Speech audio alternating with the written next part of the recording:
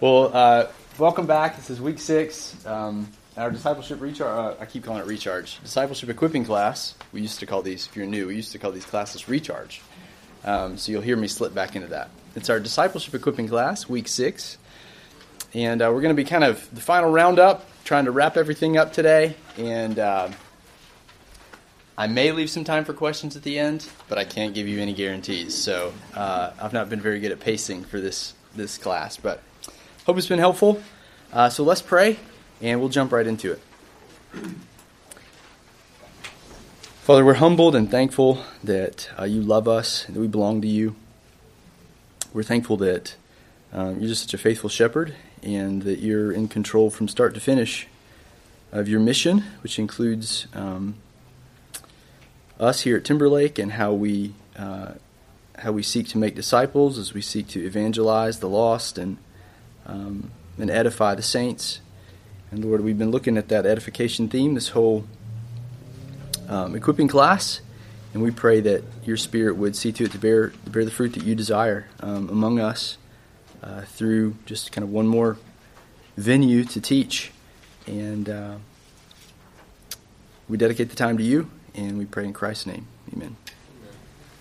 All right, well, you know where we've been. I won't kind of needlessly review, but we started in week 1 with the vision for discipleship, kind of set that up front, and then the rest of our class has just been looking at the faithful practices of an effective discipler, which were, where do we start? Modeling. What does that mean? Living a life worth following. Living a life worth following, yep. And why is that important? Kind of right out of the gate. You will influence people anyways, so make sure what you influence them in is good. Yeah, excellent. We're always influencing each other at some level.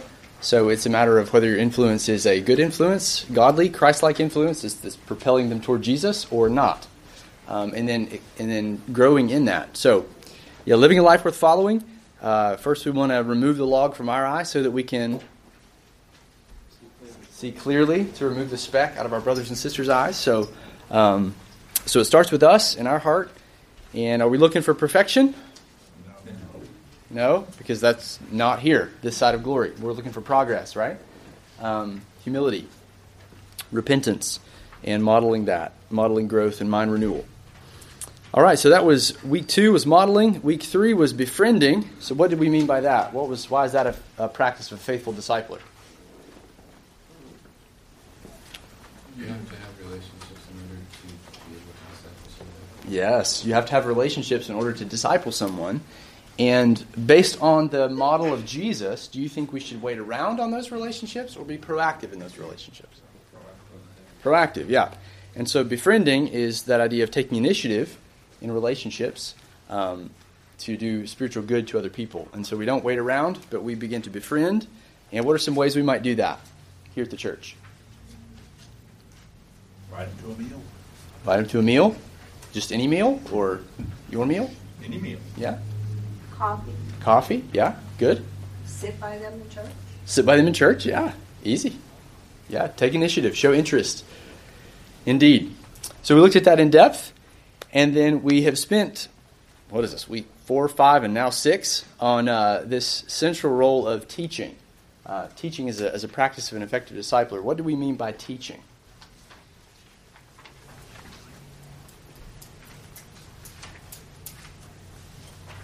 Changing behavior. Okay, changing behavior, that would be an aspect of that. So you're communicating truth to someone so that they believe it. If they're sinning, they turn from their sin, trust Christ. Yeah, so I framed it up as, teaching, when we think about discipleship and teaching and personal discipleship, we're talking about moving toward others and helping them discern lies that they're believing and revealing truth to them, teaching them truth, modeling that for them, bringing that to them. So that they can learn to repent and walk in that. And we looked at that in depth last week. And just by way of review, you can see your handout has a lot of the first 5 points we covered last week, and then I kind of tagged on point 6 there at the end, but I didn't spend much time on it. So I want to come back and pick up point 6 tonight, kind of flesh that out a bit for you. And then my plan, at least, is to do a case study, just kind of take an example and just kind of work it through with you guys so you can just see it again in practice, and we can weigh in. And then at the end, I'll give you some additional thoughts just to kind of tie everything up, and if we have time, maybe some questions. So I know that's ambitious, and we have 55 minutes. All right. So we were looking at teaching. And just, if you want to refer back to your handout, remember we said, okay, we've got somebody in a relationship, we're loving on them, that they've come over a few times, and our first what did I call this? Encouragement. Our first encouragement was to not be afraid to probe into life, just graciously, intentionally, in love. So what we were talking about there is, we're trying to take relationships from just the surfacey, which is good. I say surfacey, and that implies that it's bad. That's what we traffic in, where we work, what we like, those things are good things about you. But transitioning from there to more of a spiritual conversation, we don't want to be too afraid to kind of ask more direct questions to probe. So one way we said that was just to say, hey, how can I be praying for you and praying for your growth in particular? So don't be afraid to kind of speak in and be intentional about seeking, where they're growing, where they desire to grow. And then after they begin to talk to you about something, they want some help in a particular area, and they're looking to you, then you want to, number 2, seek to genuinely understand what the issues are before you kind of weigh in on what you think is the problem and the solution, because we typically don't know right out of the gate. So I've listed some proverbs there for you, talking about the wisdom of understanding, the need to ask good questions, the humility that puts others' needs and interests before your own. And so you want to learn to ask good questions. We covered that in depth last time. And then as you're kind of getting to some of what you might think the core issues are as you're asking questions, then number 3, you want to begin to help them respond biblically to their sin and its guilt. So what we mean by that is it's very important, kind of right out of the gate, that people don't kind of blame their sin on other people, that they take responsibility for their sin, they confess sin to God and to anybody else that it needs to be confessed to. Because that's the way that people can move forward. That's the only way people can move forward in reconciliation with God and reconciliation with each other. Because we're constantly trying to figure out ways to deal with our guilt that aren't biblical. And so we looked at a number of those last time, and we considered 1 John 1 and what the Apostle John tells us there. And so as people are learning to own their sin, we want to get to that point where, okay, if this is a consistent pattern in their life where it's consistently tripping them up, we want to help them sort of isolate the issues and get to kind of the repetitive patterns in their life. Okay, so maybe the guy can't wake up in the morning, with his alarm, or the young lady's constantly gossiping. Okay, well, where in life is that happening? Where's the temptation point? And let's isolate that point and then begin to get at what are the lies that she or he is believing. What are the lies of the old self that they need to repudiate? And that looks like, just trying to understand, what are they saying to themselves in the moments of temptation? What are they saying before the moments of temptation? What do they say to themselves after they sin? This kind of inner reel is almost every time is the old man or the old woman that's speaking to them. That old corrupt nature that's full of, Paul tells us, full of deceit. So that old nature, full of deceit, full of lies, speaking to them. And so we want to try to get that out in the open so we can begin evaluating what the old man or woman is saying. And so that looks like, we talked about that, identifying the lies of the old self so that we can see them clearly. I like to tell people to write them out. Write out what you're saying to yourself, and then we'll come back in and I'll help you try to think those through. Sometimes I even write them out in the moment with people. So then once that's kind of out in the open, then we want to begin to evaluate what they're thinking with the truth of Christ. And specifically the truth that they can believe in the moments of temptation. So, again, we looked at that also in depth last week. And that's probably the most challenging point, and it's okay if you need to kind of press pause and say, all right, we want to kind of leave this here.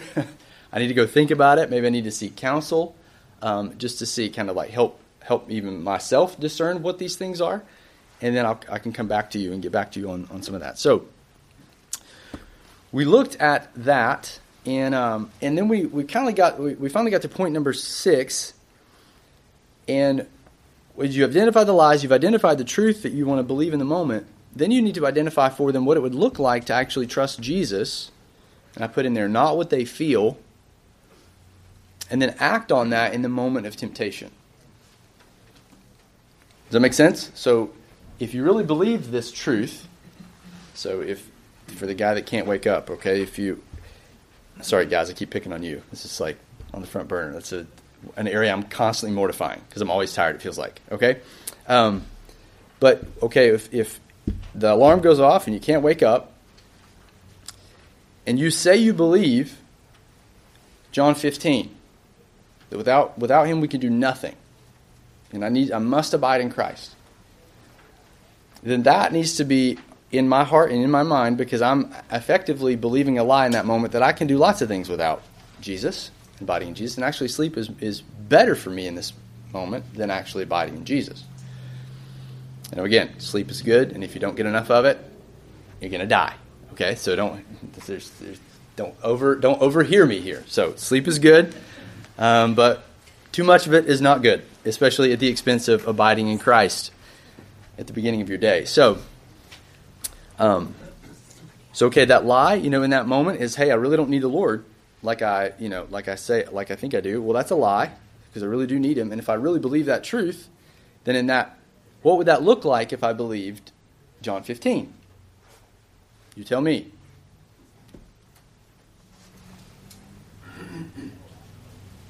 This is not rocket science. You get up even though you don't feel like it. Okay, get up even though I don't feel like it. But I don't feel like it.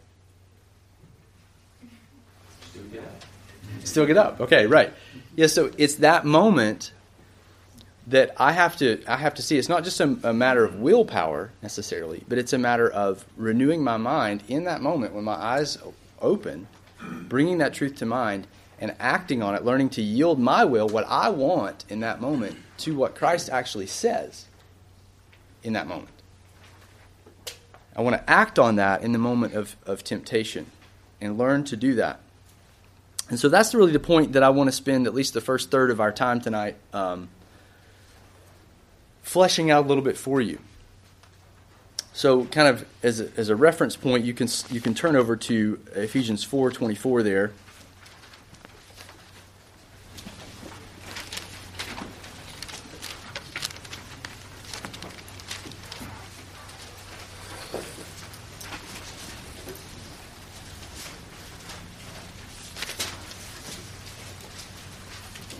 This is the passage, kind of our anchor passage for all of this this section. But we've already seen in verse 22, he's told us to put off that old self, the totality of it. So that includes our thinking and our behaviors that's corrupted. And then verse 23, to be renewed in the spirit of your minds. Okay, so that's what we just talked about, point number 5, of identifying the truth of Christ to believe in the moment of temptation. And now act on that to put on the new self, created after the likeness of God in true righteousness and holiness. So with our minds renewed, we now need to act in accordance with the truth. Act in line with the truth. Keep in step with the Spirit in the truth. And so, kind of launching point, we're going to launch there from Ephesians 4:24. I want to show you, if you were in Boundless this morning, you got a heavy dose of this, so we'll be brief. But the first thing that we want to help others do is help them see that the Christian life, if you boil it down, is a life of faith. Okay? And that's your letter A on your outline. As we're helping people identify what it would look like to trust Jesus, we often would have to help them come along and see that the Christian life is a life of faith. Paul says this in a number of places, but this is one of my favorites in Galatians 2:20. He says, I've been crucified with Christ, and it's no longer I who live, but Christ who lives in me.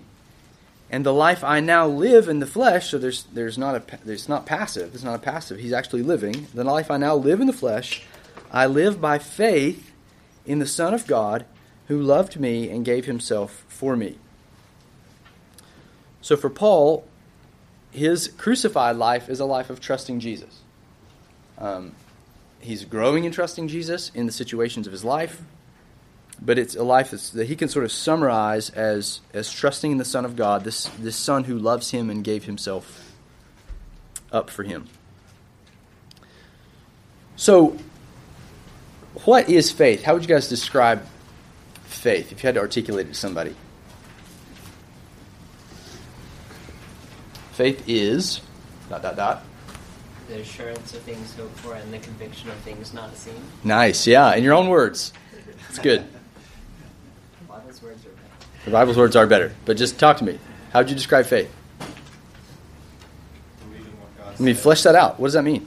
Yeah, I mean just trusting and believing what God says and the truth of His Word, even when it's hard to see it. Yeah, excellent.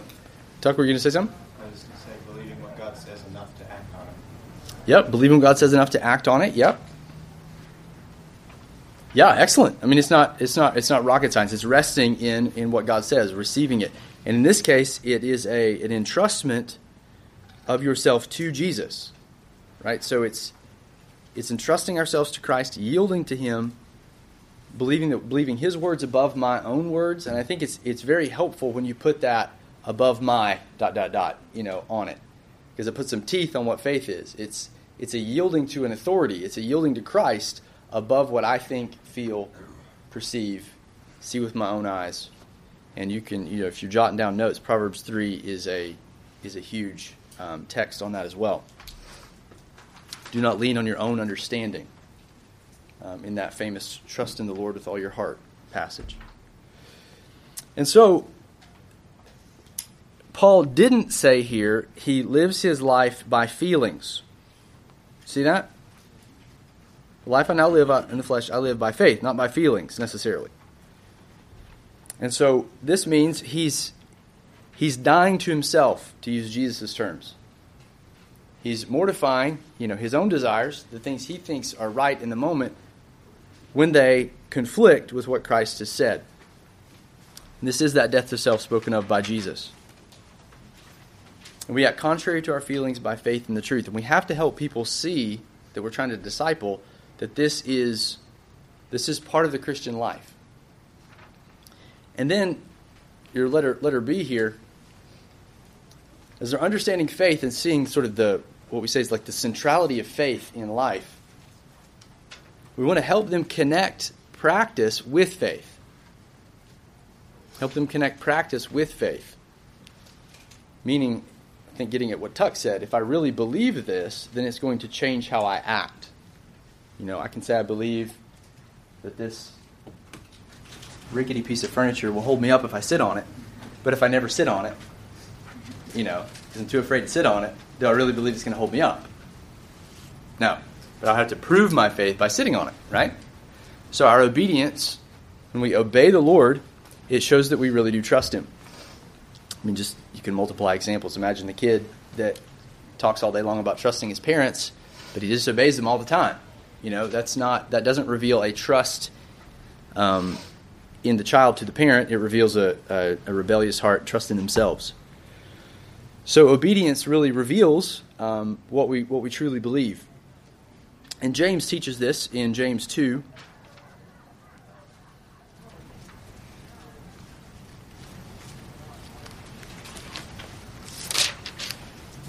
Again, these passages are likely very familiar to you, but James 2 says, "But will someone say, 'You have faith and I have works'? Show me your faith apart from your works, and I will show you my faith by my works. You believe that God is one, you do well. Even the demons believe and shudder. Do you want to be shown, you foolish person, that faith apart from works is useless? Was not Abraham our father justified by works when he offered up his son Isaac on the altar? You see that his faith," here it is, "was active along with his works, and faith was completed by his works. And the scripture was fulfilled that says, Abraham believed God, and it was counted to him as righteousness, and he was called a friend of God." You see that a person is justified by works and not by faith alone. It sounds almost contradictory to what we just heard this morning, doesn't it? But it's not. They go hand in hand. James is emphasizing a different point here, that we can't just merely mouth that we believe, but it has to be shown, it has to be demonstrated. A life of true faith always has works that accompany it. or it's not real faith. So what we need to do as disciplers is help others connect how they live with what they believe. And that's where this point number 6 comes in. And where this gets encouraging is in the passage of Hebrews 5. I put that as a second reference there.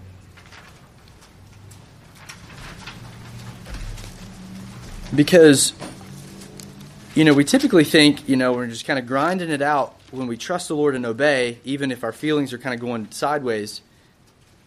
We kind of feel like that's sort of not the real thing, not real obedience, I guess.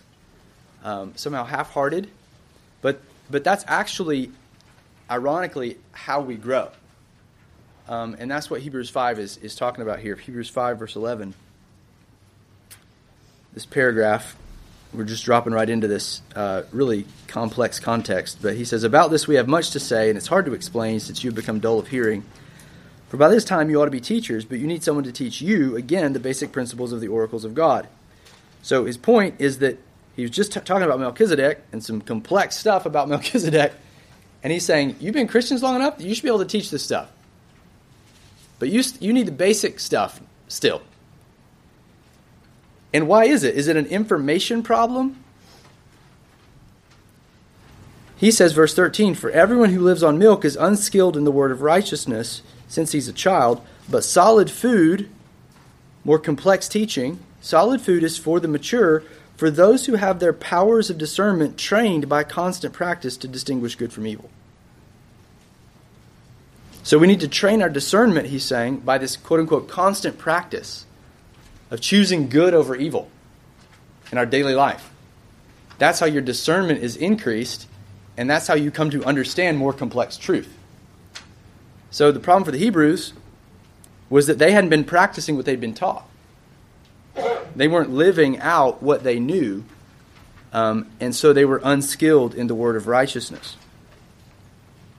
They didn't have a palate for solid food because they weren't doing the sort of reps in the weight room, the spiritual reps of choosing good over evil, renewing our minds, doing the hard work that we're talking about right here. So this text shows us that our insight increases as we put the truth into practice, and we could say only as we put the truth into practice. If the truth isn't transforming how we think and how we live, then we're simply growing proud. Every act of obedience then is like doing another rep in that weight room. It's another reinforcement of the truth over error. It's another sort of blow to the death to self. You're eroding your own confidence in yourself by saying, I'm choosing to trust in what Jesus says, and I'm going to align my life with that versus everything else I think or feel.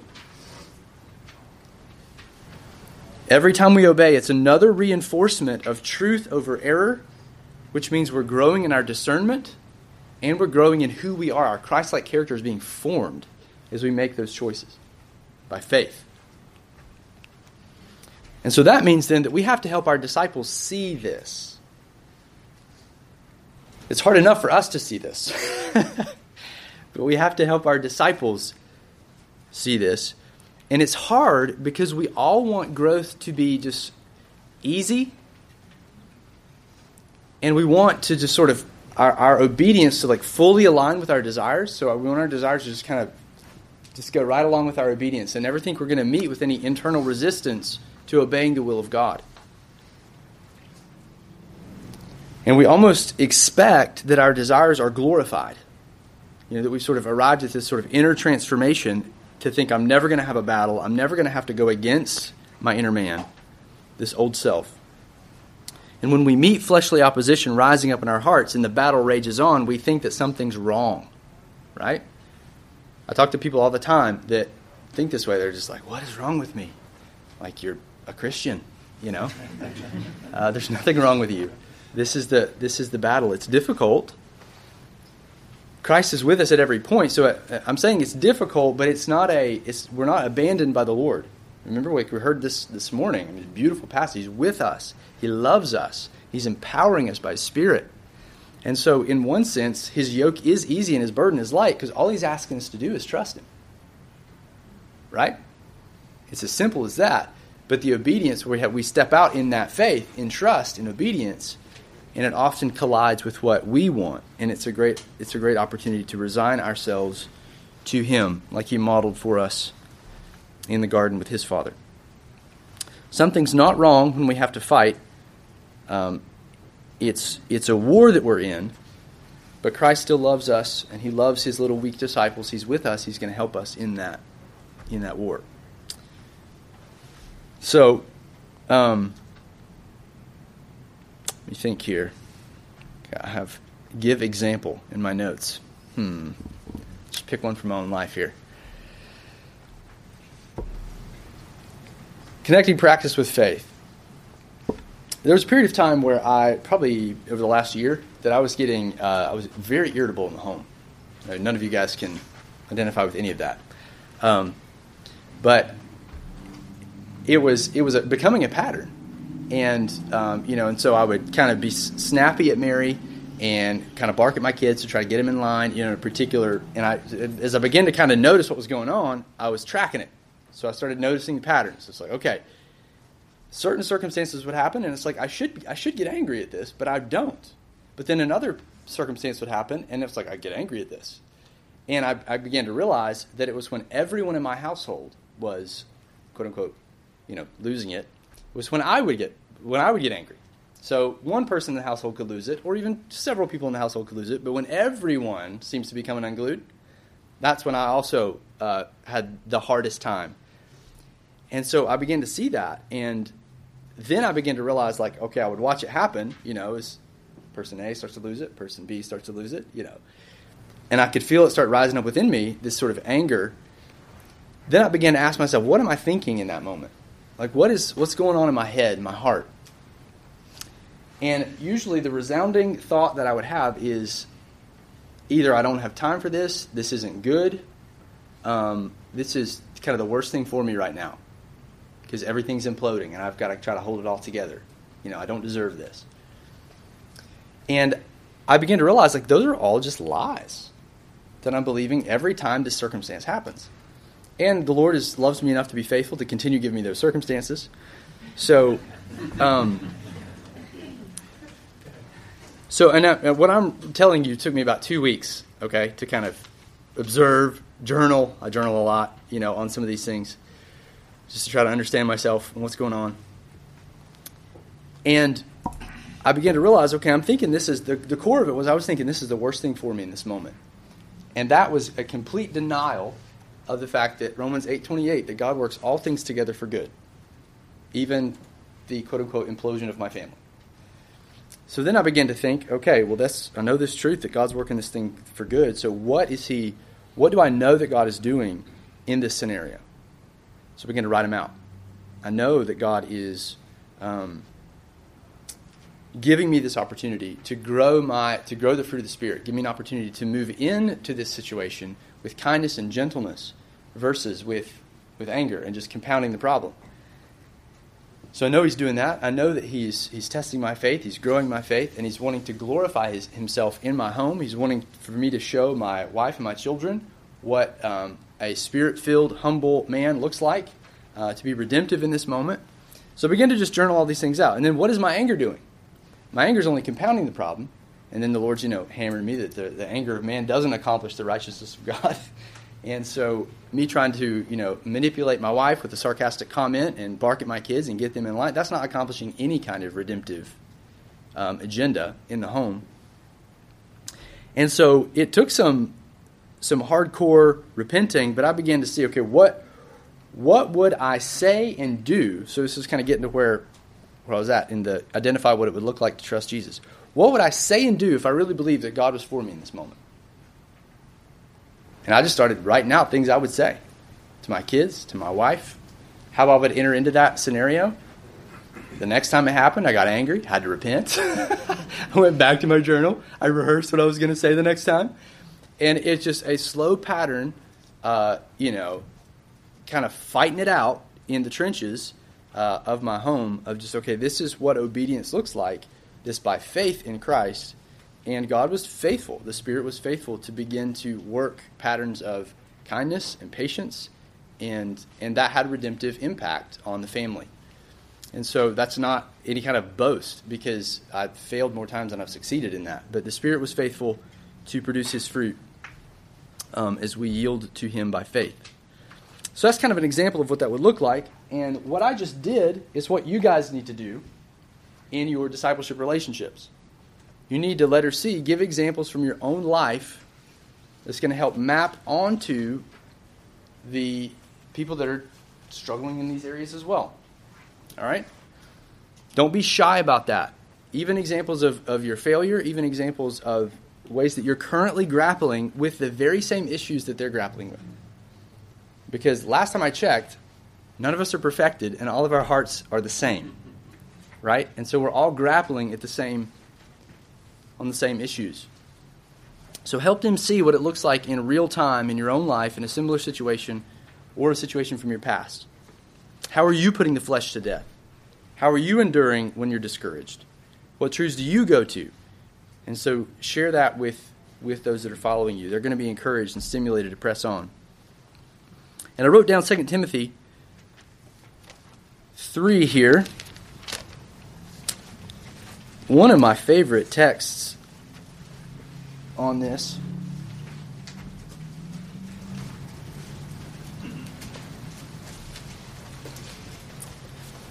And Paul's relationship with Timothy is beautiful. It's worthy of emulation because of how he loved him, how he had him with him everywhere, how he just opened his life completely up to him, to the point that at the end of his life, he was able to appeal to certain things that he was certain that Timothy had seen and followed. So look in verse 10 of chapter 3. He says, "You, however, have followed my teaching. You followed my conduct. You followed my aim in life. You followed my faith. You followed my patience. You followed my love, my steadfastness." Just so we feel this, let me just slow down. You followed my teaching, meaning that Paul had taken the time to teach Timothy things and to help Timothy walk in that. That's what it means to follow Paul's teaching. He's followed his conduct. So he's particularly mimicked Paul's behaviors. He's seen them, watched Paul interact, and now he's learned to mimic those same kinds of things. He knew Paul well enough that he could articulate Paul's aim in life, why he got up in the morning, what motivated him to lay his head down in bed at night and think of the day as a day well done. He knew his aim and was able to follow that aim in life. He saw how Paul trusted the Lord. He saw when Paul's faith was faltering, where he went, how he strengthened his faith. So he followed his faith. He followed his patience. So he saw when Paul was maligned by unbelievers.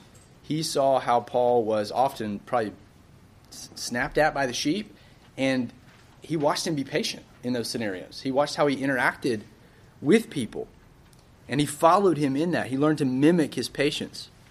He learned to mimic his love. He saw how he'd lay his life down for the sake of the sheep. I mean, we in our college ministry this morning, we looked at how Paul on his first missionary journey got stoned. He went on a circuit, planted churches in multiple cities in the Galatian region. He gets stoned at Lystra, left for dead, to the point like it was brutal. He gets up the next day, keeps preaching, and then he makes a return journey to go back to all those churches that he had planted because he loved them and wanted to strengthen them in the faith. And I'm assuming at great physical cost to himself. And so he saw, that's love. Timothy saw that. He saw these examples of the apostles' love for the sheep. He saw his steadfastness in trials and endurances. He saw how he was persecuted and suffered. And he learned from Paul in all of those things, and he mimicked Paul in all those things. So what I'm trying to show you is when I'm just saying give examples from your own life, I'm not just kind of pulling that out of thin air. The 12 traveled around with Jesus. The 3 spent significant time with Jesus. They watched him. They saw examples, and so we need that. It kind of gets back to our modeling back in week 2. So don't be shy to give examples when you're talking to folks, to encourage them and give them something to follow. Letter D here, also, as you're doing these things, as you're helping people kind of map, you've clarified things like, okay, here's the truth, here's the lie, here's the truth, here's how you're supposed to obey. Right? It's like crystal clear. Don't then expect instantaneous growth. That's letter D. And it's very tempting, maybe this is just my bent, as I'm kind of prone to hypocrisy, but just to expect things of others that I don't expect for myself. Do you expect yourself to grow instantaneously? You usually give yourself a lot of leeway, in like applying principles. So we want to do the same with those that are following us. Be patient. Give them the time and space to grow into these newfound convictions that you're helping them to establish. So I often compare it to, a path in the woods.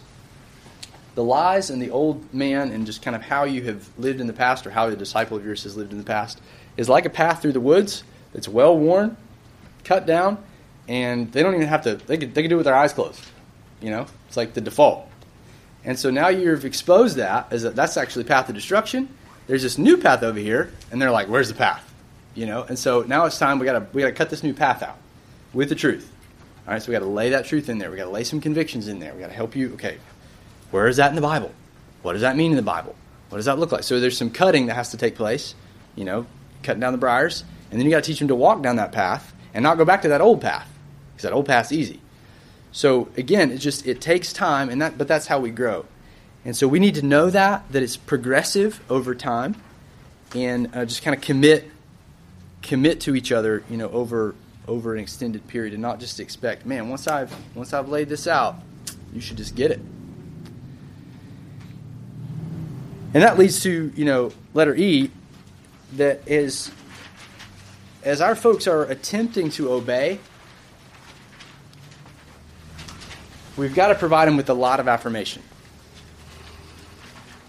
Now, when I say affirmation, I don't know what you think of. I used to think of exclusively self-esteem, and I was affirmation averse. Anytime my wife tried to tell me anything good, I was like, thought that was flattering me or whatever. This is early on in marriage. Not good. All right? This is the biblical category of encouragement. And I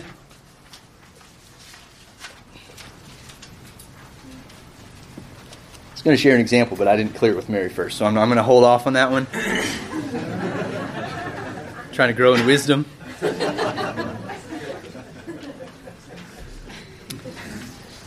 There was a period in my husbanding that I was, again, if you can think of, if I thought all of affirmation was flattery, then you can be certain that I wasn't giving very much affirmation in the home. And that was to my shame, because that starved my wife from needed encouragement. And so there's a period where the Lord made that very evident to me, and I had to do some hardcore repenting. And so it launched me into a study of encouragement and how Paul encouraged the churches, what he said. And so what I kind of found from that was that Paul consistently told the churches that he was thankful to God for them, and he would tell them about the various fruit that he observed in their lives. And one astounding example of this is in 2 Corinthians in chapter 7 and 8. I think I put that. Did I put that in your outline? Yeah.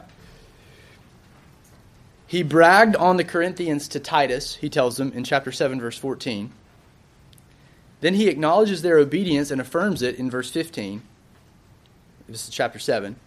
Then he commends them that they excel in everything. And then he says, in faith, in speech, in knowledge, in all earnestness, in chapter 8, verse 7. And so Paul was lavish. It wasn't esteeming them and something but he was esteeming the work of God in them, and he was free to point it out. Because get this, any time you or I or somebody you're discipling does any act of obedience by faith, that's a work of God. That's a work of God. It should be commended, celebrated.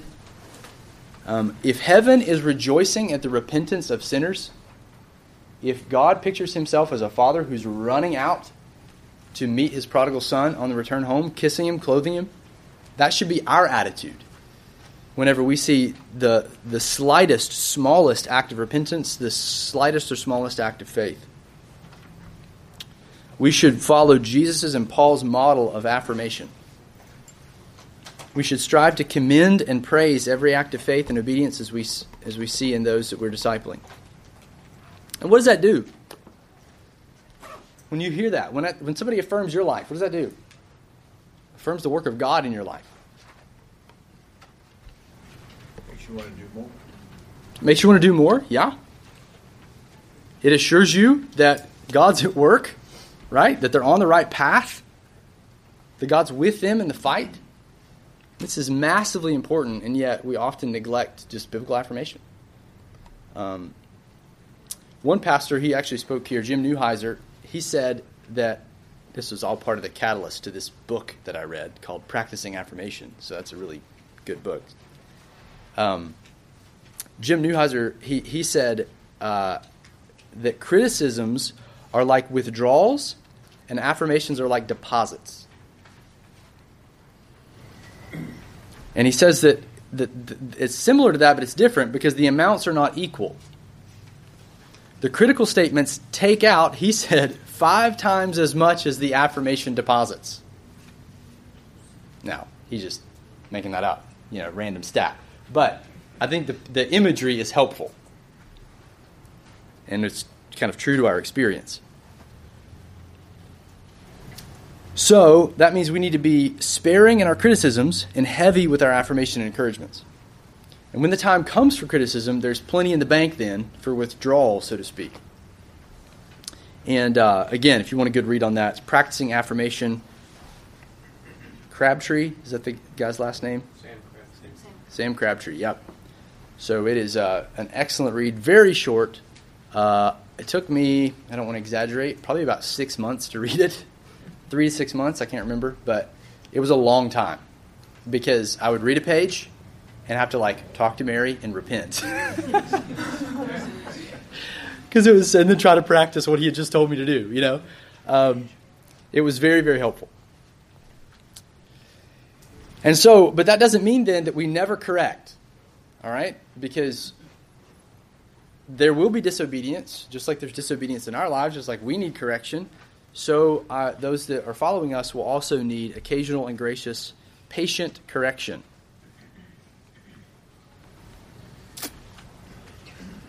Sometimes we'll even need to warn and bring strong rebuke to those that we're discipling because that's a demonstration of our sincere love for them.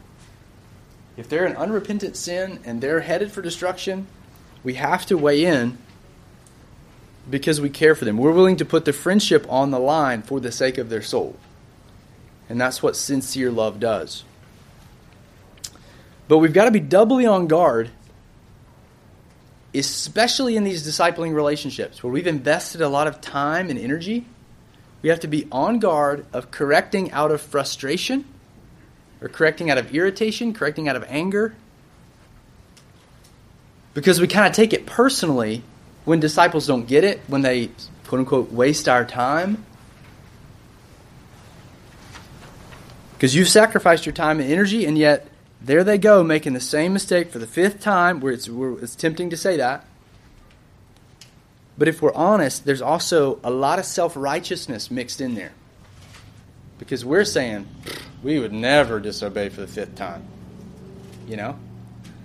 How can they just go back to we would never be that dumb, that immature, That's implied underneath that irritability when folks don't change in the time period that we think they should. So we got to be on guard that in our corrections that we're not snap correcting, right? And that's good for husbands. That's good for wives and their children and everything. But we got to be careful that we're not correcting from an offended heart. Sometimes we can take offense when our advice isn't heeded, and so we correct, and our goal in correction is to let them know how offended we are, how upset we are. that they didn't listen to what we said. But again, we got to be motivated by love and a genuine concern for their welfare, genuine concern for their joy and development in Christ. And then our corrections will be pleasing to the Lord, and they will be often used to bring about the change in our disciples that we want to see them make. And so we should be giving regular feedback to those that are following us, not leaving them to wonder if they're getting it right or not. And affirmation will put wind in the sails, and a timely correction will help them make progress and stay the course. All right? And finally here, we want to give our disciples, those who are following us, as we're helping them obey, we want to give them a vision for helping others.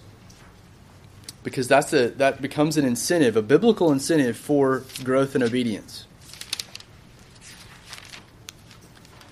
And I'm basing that out of Ephesians 5. Ephesians 4 and 5. Some examples there. Paul was very concerned that those that he's investing in, like this Ephesian church, not only turns from their sin, not only learns to practice the righteousness and grow in Christ, but becomes part of the solution. Just one example here from Ephesians 5 is with the sexually impure. So he's told them in verse 3 of chapter 5 that shouldn't even be named among you. That needs to be repented of, put away. Crude joking, it all needs to go, and thanksgiving needs to be in its place. He goes on to elaborate why that is.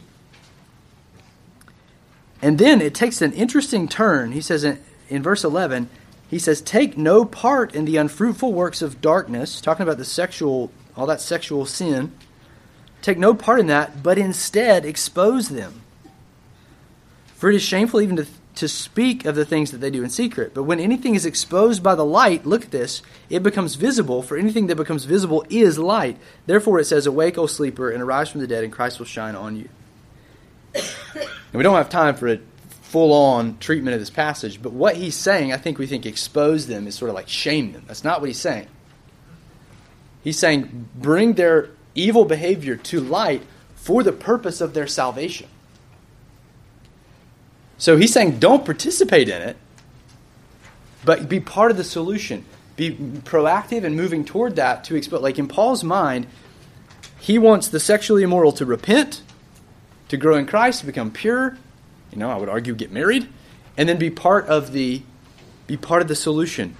Be helping other people who are sexually immoral come to faith in Jesus. Expose them to the light. And so I try to put this in front of people that I'm investing in, usually from day one. Because they're thanking me for my time, and I will gently remind them that the Lord is going to use them in the life of another person one day in this very area as they make progress. That's His purpose in changing them. And sometimes I'll even say that eventually I'm going to come to expect them to speak into my life at the same level I'm speaking into their life. Because I'm going to need them just like they need me. And I try to set this expectation as early as possible, insofar as it's wise to do that. Because that's God's goal. That's Christ's goal for His people.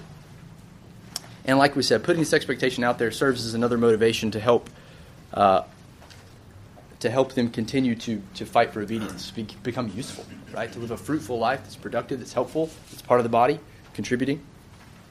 So we're going to end there. Obviously, I could talk about this stuff all day, so I'm just going to stop. We've only got 15 minutes. What is that, 13 minutes left? So, let's take this and do a quick case study. All right? So you befriended somebody, we'll say it's a young man named, what's the generic name? John. Perfect. Okay. Good name. What's that? Good name. It's a good name. Strong name. Yeah. They have a lot of problems, too. Do they have a lot of problems? Yeah. You're right about that. I can testify to that. Okay. Yep. All right. All right, so John is here. You befriended John, and, you asked John how you can be praying for him. And here's how John responds. He says, well, things with my brother are really tough right now, and I would appreciate prayer for that. So you've just done point number 1. You were kind of bold, and you kind of weighed in. You've been asked, how can I pray for you? How can I pray for your growth? And he brings up this sort of generic prayer request that things with his brother are tough. He would appreciate prayer. So, you could pray. Or, I don't know about you, but things are still hazy for me. You know, somebody says that, I have no idea what that means or what's going on. So if I have time and it wouldn't be perceived as rude, I would probably start asking more questions. I would go number 2, all right? Seek to genuinely understand. So I'd say something like this. Okay, really? Tough? What do you mean by that? Things with your brother are tough? Like, what's that? What does that mean? A little more gracious than that, but you get the point. He might say something like this. Literally, there's nobody in my mind. Okay, I wrote this afternoon. I was making this up as I went along, all right? He might say something like this. What's a long story, but things have happened in the past that make it really hard to be around him. I hate it, actually. And I think some really awful things about him that I'm almost ashamed to admit. Lately, I've realized I've been very angry inside. In my last interaction with him, I exploded all over him with something like around something that was really minor. So yeah, things are a mess right now, and I'm not really sure what to do. Any thoughts? He says. So how would you evaluate that? What did you hear? Anger, bitterness, and resentment. Okay, anger, bitterness, and resentment. Good. Probably hasn't forgiven his brother for something that happened a while in the past. Okay, good. A lack of forgiveness for something that happened in the past. Now, I kind of set you up for failure on that question because I would still need more information. But you kind of heard that, okay? So there, he alluded to something that happened in the past. So I would say, what kind of things have happened in the past, right? What's happened there? Again, you know, Mary sometimes, she is very kind and just drips with just tenderness and empathy, and I'm on the opposite end of that spectrum, as you can tell by now. And sometimes she's like, why did you say that? Like, why did you ask that question? Like, it appalls her that, and I didn't even think twice about it. It's just like, I'm genuinely curious. I want to try to help. And so I'm not saying you have to do this exactly like I would do. I'm just telling you how I would approach it, okay? I would want to know what things have happened in the past. Like, what happened there? He's obviously been hurt in some way. It's either been a real hurt or a perceived hurt. We don't know, but I want to know, kind of draw that out. So let's say his parents have been playing favorites, and they constantly affirm his brother, but they criticize him. He begins to talk, and in the past he thought if he tried harder, they would affirm him too. But it seems that no matter how hard he tries, they continue to scold him while overlooking the sins and the weaknesses and the failures of his brother. Now, how would you assess it?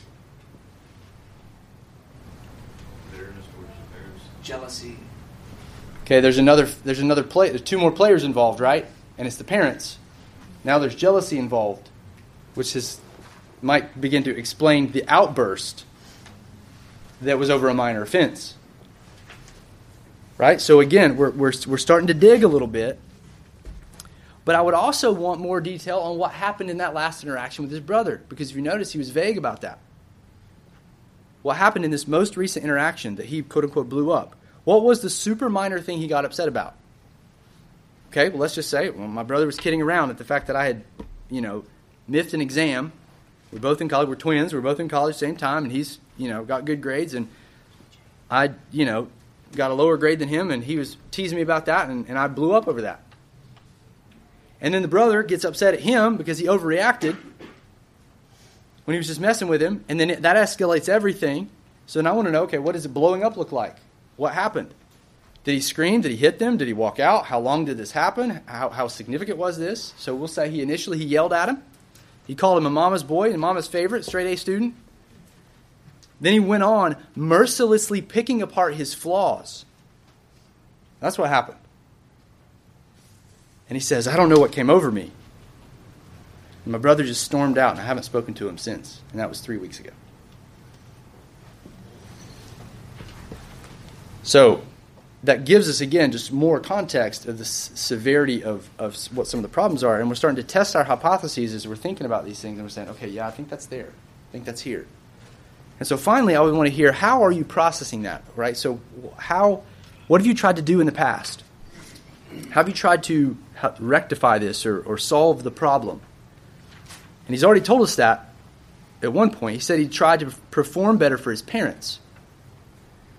But he's just internalized their criticisms. He's never spoken to them about it, let's say. He's completely embittered against his parents, and he interprets everything they do in light of that embitterment, which is now, helpful to know, that's probably not 100% accurate, because he's embittered, and now he's interpreting everything through that lens. He's considered running away, but he knows that that's probably a bad idea. He doesn't have a job. He wants a relationship with his brother to get better, though. And he would like a relationship with his parents, but he's kind of too angry to work on any of it. But he knows he needs to deal with his anger because he's scared. Because his dad used to be angry, is angry, and he doesn't want to be like his dad. So then I might press in a little bit more, because now he's really sharing. I might ask him, okay, who do you think is at fault? If he's honest, it's his parents, he says, because they played favorites, and his brother because he's gone along with it. And when you press him about his anger and his bitterness, he grudgingly admits, yeah, I guess I've contributed maybe a little bit too.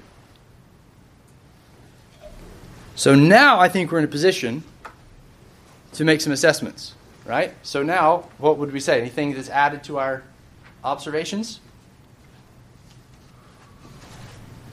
He is critical of others' failings, but doesn't see them in himself.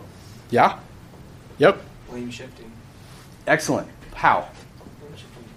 It's his parents' fault. It's his brother's fault. It's because of what they did to him that these things are wrong. It's his circumstances. It's not him at all. Yeah, that's an excellent observation. There's blame shifting that's happening.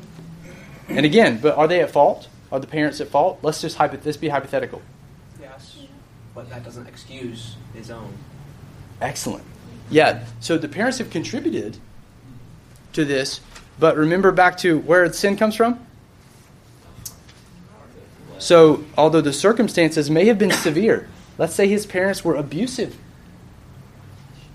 That's pressed in on him in some horrific ways, but he is still responsible for responding what came out of his heart in terms of the response. Now, we don't start there in that kind of scenario because we understand to empathize, right, with the suffering.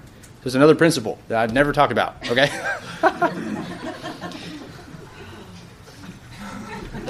That we are simultaneously victims and victimizers. I think we did talk about that at one point.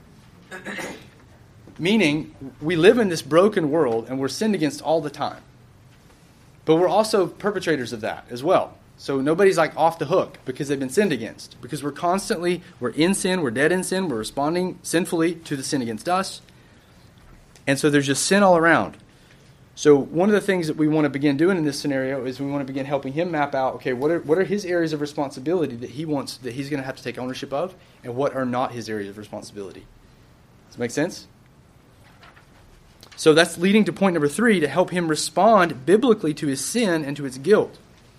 Now in this case, I told you guys a couple times ago that this is not like a silver bullet, just step by step. Because this guy is pretty entrenched in some ways of thinking. We've already heard some of his deceptions, right? So we're going to have to go slow with this. And we're going to have to go to probably number 4. And begin drawing out even how he's thinking about his own sin, how he's thinking about the sin of his parents. Again, where the responsibility is. And we're going to begin to have to think about what is he going to need to be able to move forward, realize the significance of his sin, his own sin, trust God with what's been perpetrated against him, and obey Christ in what Christ has asked him to do. Right? So what are some of the truths moving forward, we've kind of already begun to identify some of the lies. That, okay, I'm not responsible for my sin. They're responsible for my sin. That's a big lie.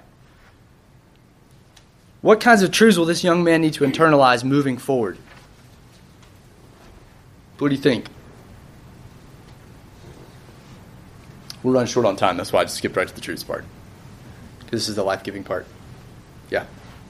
The principle of turning the other cheek and forgiving. Yeah, the need to forgive. Yep.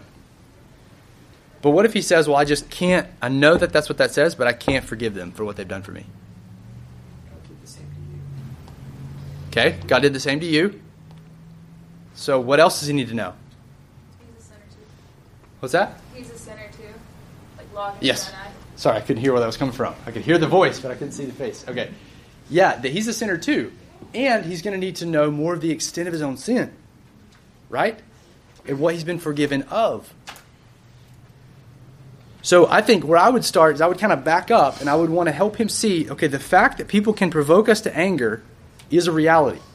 And the fact that parents can provoke children to anger is a reality. Remember Ephesians 6 talks about that phenomenon and show them how that happens. And so then it's like, okay, just because that happens, where does your sin come from, right? So that Mark 6, that kind of idea that sin comes from the heart. Just because they provoke me doesn't mean they caused my anger. So it doesn't ultimately justify anger because it comes from our hearts. So we'd want to help them establish that. Then I would want to help him establish the sinfulness of anger and the danger of bitterness for him. Because he's been hurt, he's not dealt with that biblically, he's become bitter, and now he's spewing out venom all over everybody. Because he's bitter. He's interpreting things wrongly because he's bitter. And so I want to help him see that this is detrimental to his own soul, even if they are guilty of everything he's accused them of. And then that's putting him in a position to understand the reality of the sinfulness of our sin against Christ, in particular of our anger. That what's happened to us can't begin to pale in comparison to what we've done to Jesus. That's what the scriptures say. And then comes the reality of the depth of his forgiveness of us.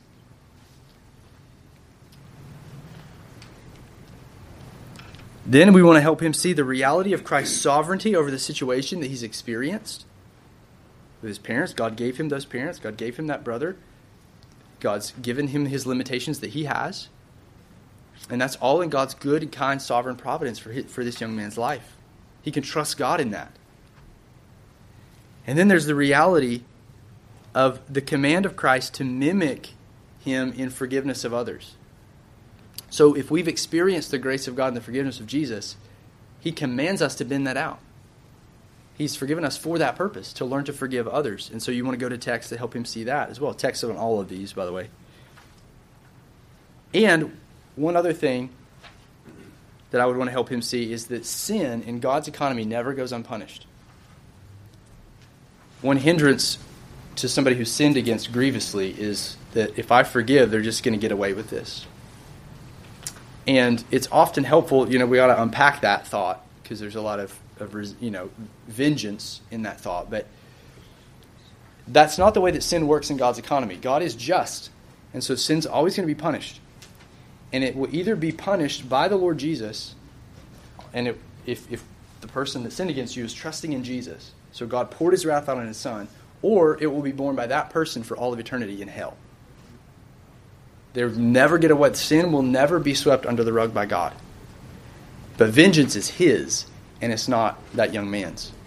And so no sin ever goes unpunished. Vengeance is the Lord's, it's not his, and so we can trust God with those things.